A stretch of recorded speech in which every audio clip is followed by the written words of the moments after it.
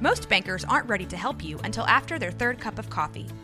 But with Central National Bank's after-hours service, you don't have to wait for the bank lobby to open to get help. You can contact us from 6 to 8:30 in the morning or from 5 to 10 in the evening, and we'll connect you to a real, live, local person who can answer questions and fix problems 7 days a week. Bank different. Bank Central. Central National Bank. Member FDIC. This is a Rogue Media Network podcast.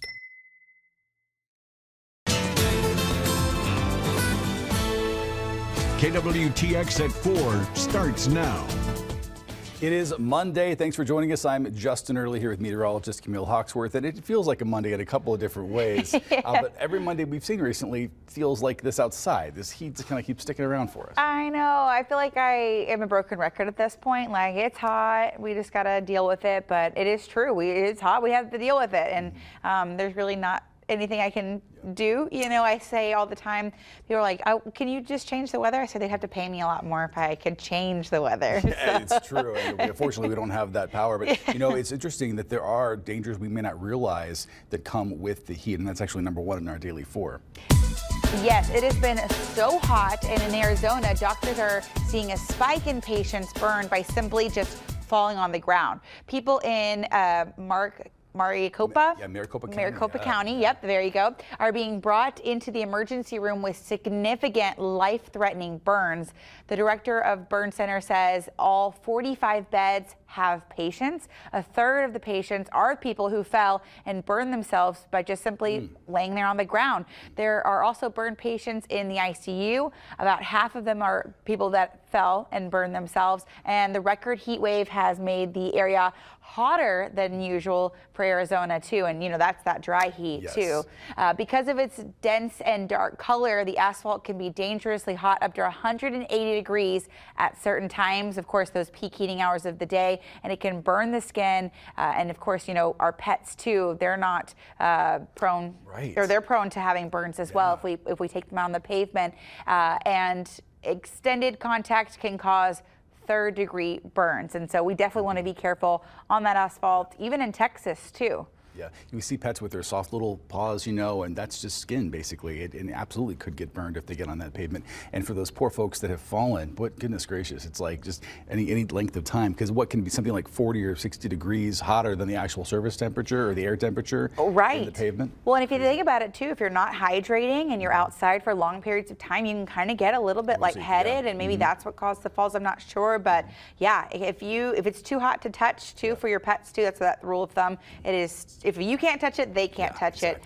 And yeah, just want to be mindful of that here in Texas too. Very much so, very much so. Now, number 2 in our Daily 4, and something you may have noticed this morning if you're a Twitter user. So X now marks the social media spot with only 24 hours notice in the form of a tweet from now owner Elon Musk. That little bird that represented Twitter, that little bird is no longer there. It's replaced with just an X.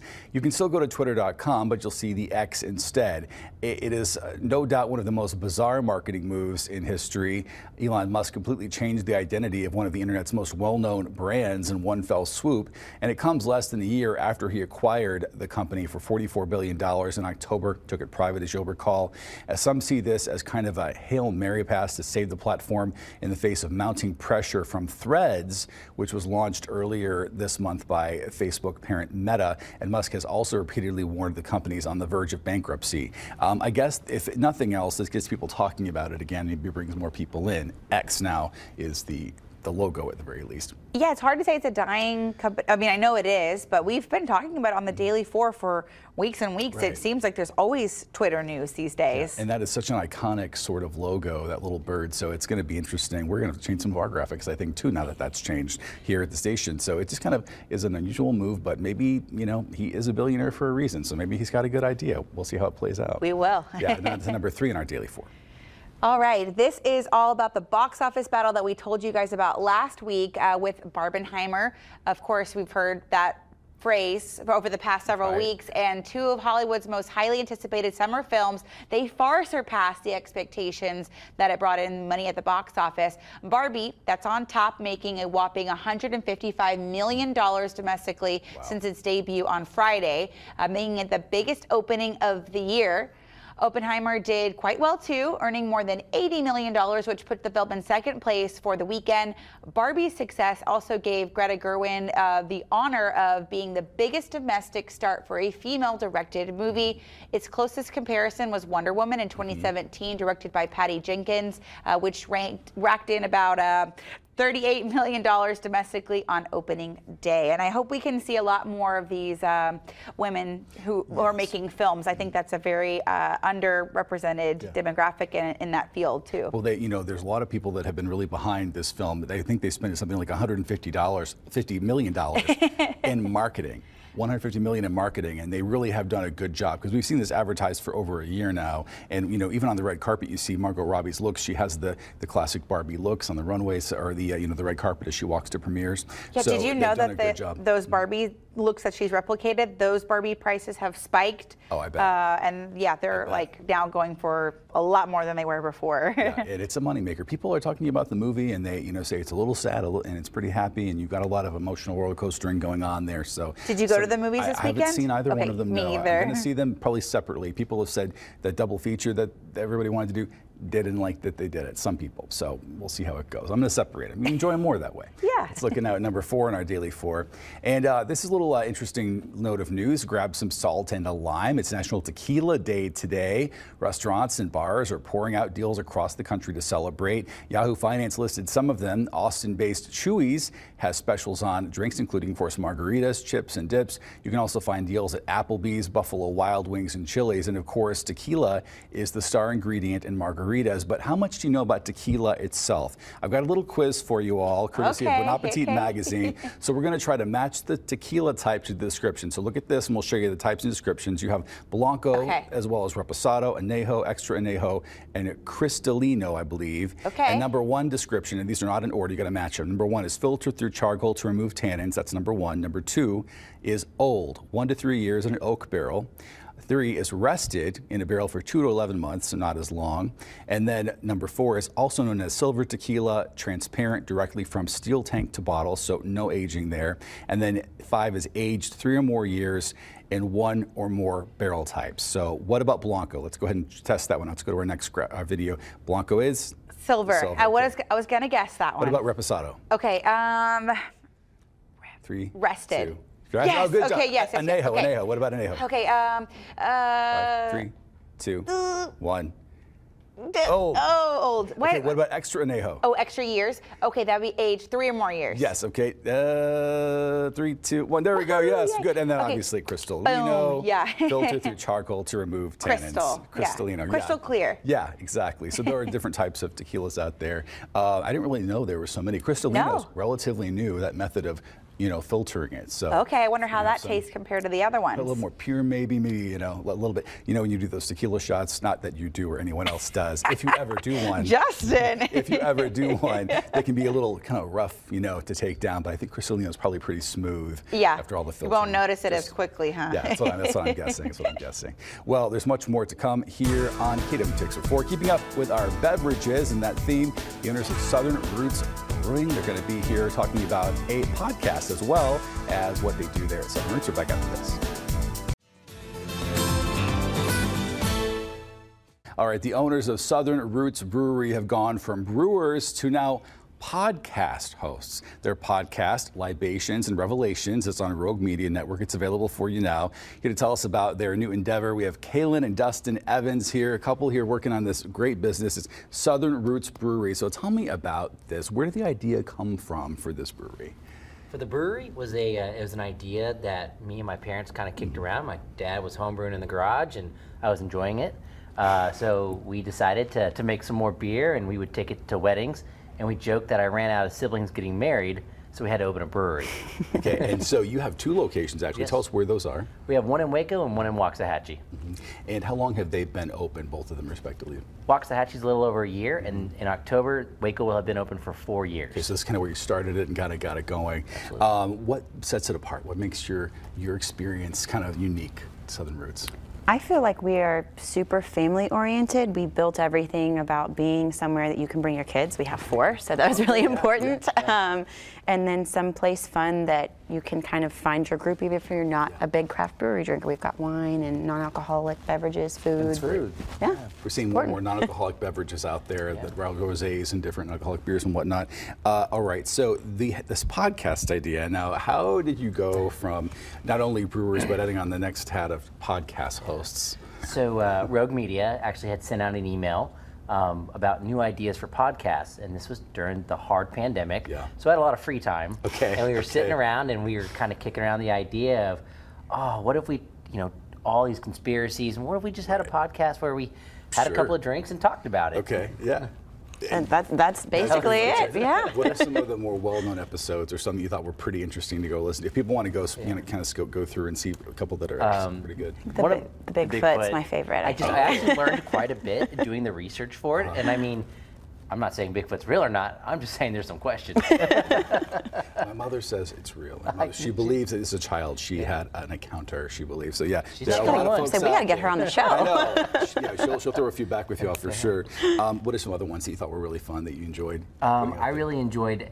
We kind of talked about the history of the Illuminati, and it's just there's a part of conspiracies that are really steeped in history. So you're learning about times Bavaria and Prussia, and there's so much history and learning that can take place when we research these episodes. That's really just a fun experience all the way through. So you've got, obviously the element of some of the normalized information that's out there, but then you also add the element of alcohol. Yeah. So does it kind of turn into drunk history on Comedy Central? Is it kind of like that at times, depending on who you have? Yeah, we're not the most professional. We try. You just want people to have a good time. We enjoy it. We have fun doing it, and that's all it is. It's put it on while you're doing laundry or making dinner. That's having a good time. Have you had some guests join you as well, along with you guys? Did you have relatives or friends come on too? Or we have not, but in the future, we are actually linking up. There is a ghost tour around Waco, and we're going to feature them, and we're going to discuss some of the history of that stuff around Waco. Yeah. There are a lot of those haunted stories around the Waco area for sure. If you want to hear those, what's been the most fun thing about the podcast aspect of all this for you? For me, I think getting to spend time together that doesn't involve work and our kids, as much as I love being a mom and working, but we can just be ourselves, drink, joke, spend some quality time together, and that's like a date really night. Nice. Yeah. So you're a couple in business together. A lot of people are just kind of intimidated by the idea of starting a business. So let's go with that first. Number one, what would you tell someone who is interested in starting their own business? First off, do it. Just do it. Yeah. Some of the best decisions I ever made, I jumped in feet first into the water. Do your homework, do your research, but go out there and take it. The world's yours. Yeah. Would you say the same thing? You went like a whole different, I was going to be like, get a good investor. Okay, get a good investor. See this, and maybe balance is a good tip. To have balance there That's too. Why it works so well. The enthusiasm and then some of the investor, obviously you want that financial backing as well. First question, the other question I want to ask you about this is, are you the youngest child in the family? I am the oldest. Oh, the oldest. Okay, now we do a little poll on the show when we talk to our business owners, because statistically most of the youngest babies in the family, they're the ones that start businesses, but it's good to see you with that optimism and passion to go forward. How does someone find that passion? I mean, for you, did it kind of just appear to you that, the brewery, this is what we should go with, or were there other things you considered with the business as well? Where this kind of was the clear-cut path? I wouldn't say it was clear-cut. My path through life has been... You like that? But I had a family that is heavily involved in entrepreneurship and have a good support system. My parents, my siblings, and my wife, I mean, they support us and they support me and our vision, and that's really important. Yeah. How do you navigate that family life to owning a business? Because it is kind of like, I guess, having another child, a really big child that has a lot of needs, right? So how do you navigate the parenting and the business ownership as well? It's sometimes you just have to take life blocks. At work, we're in business, but when we get home, it's mom and dad, and we need to do this homework. Right. Yeah. So it's, and knowing when to leave that at the door. Like we're going to leave business at the door because now we're putting on the mom and dad hat, and the focus should be on family and kids, not. Yeah. Which isn't easy, and we don't always get it right. But I understand that for sure. There's an event coming up. It's the Back to School Bash. What can you tell us about that? When that's happening, where, and any giveaways or anything? Yeah, absolutely. So we actually did this last year for the first time. I taught for 5 years, and so I know there's like some anxiety going back into the school year for parents, kids, teachers. and I thought it would be something fun. It's like a goodbye to summer, hello school year. We do a drive for school supplies, so if anybody's interested in dropping anything off, and I just donate that to the local school districts. Anyone in education gets 15% off food, drink that day, and then we have music bingo and raffles for anyone in education. And we have it August 12th, starting at 6 p.m., I believe is what we said there. Okay, that's the time. Any other big events coming up this fall? I know that fall generally, you were mentioning before in the break, that's kind of a big time for folks coming to town. Anything else you've got planned coming down the pike? The next big thing we have is we are opening a new concept in Killeen. It's called the Traveling Pint and Pizza. Oh, right. It's an international themed pizza restaurant and tap room. The traveling, so that's the traveling part. So we're kind of going to go around the world with different beers and food types. Absolutely. That's going to be fascinating, and that's coming in the fall. Okay, good. Anything else you want to add before we wrap up here? Anything else you want to talk about or mention real quick? Thank you for having us. Yeah, thank you. I appreciate it. Yes, best of luck with all of your ventures and everything. We hope it all goes well, and stay cool as much as you can this summer. They have air conditioning, they said earlier. Make sure everyone knows we have air conditioning. And you can scan the QR code on your screen for more information about these businesses. We're back after this. This has been a Rogue Media Network production.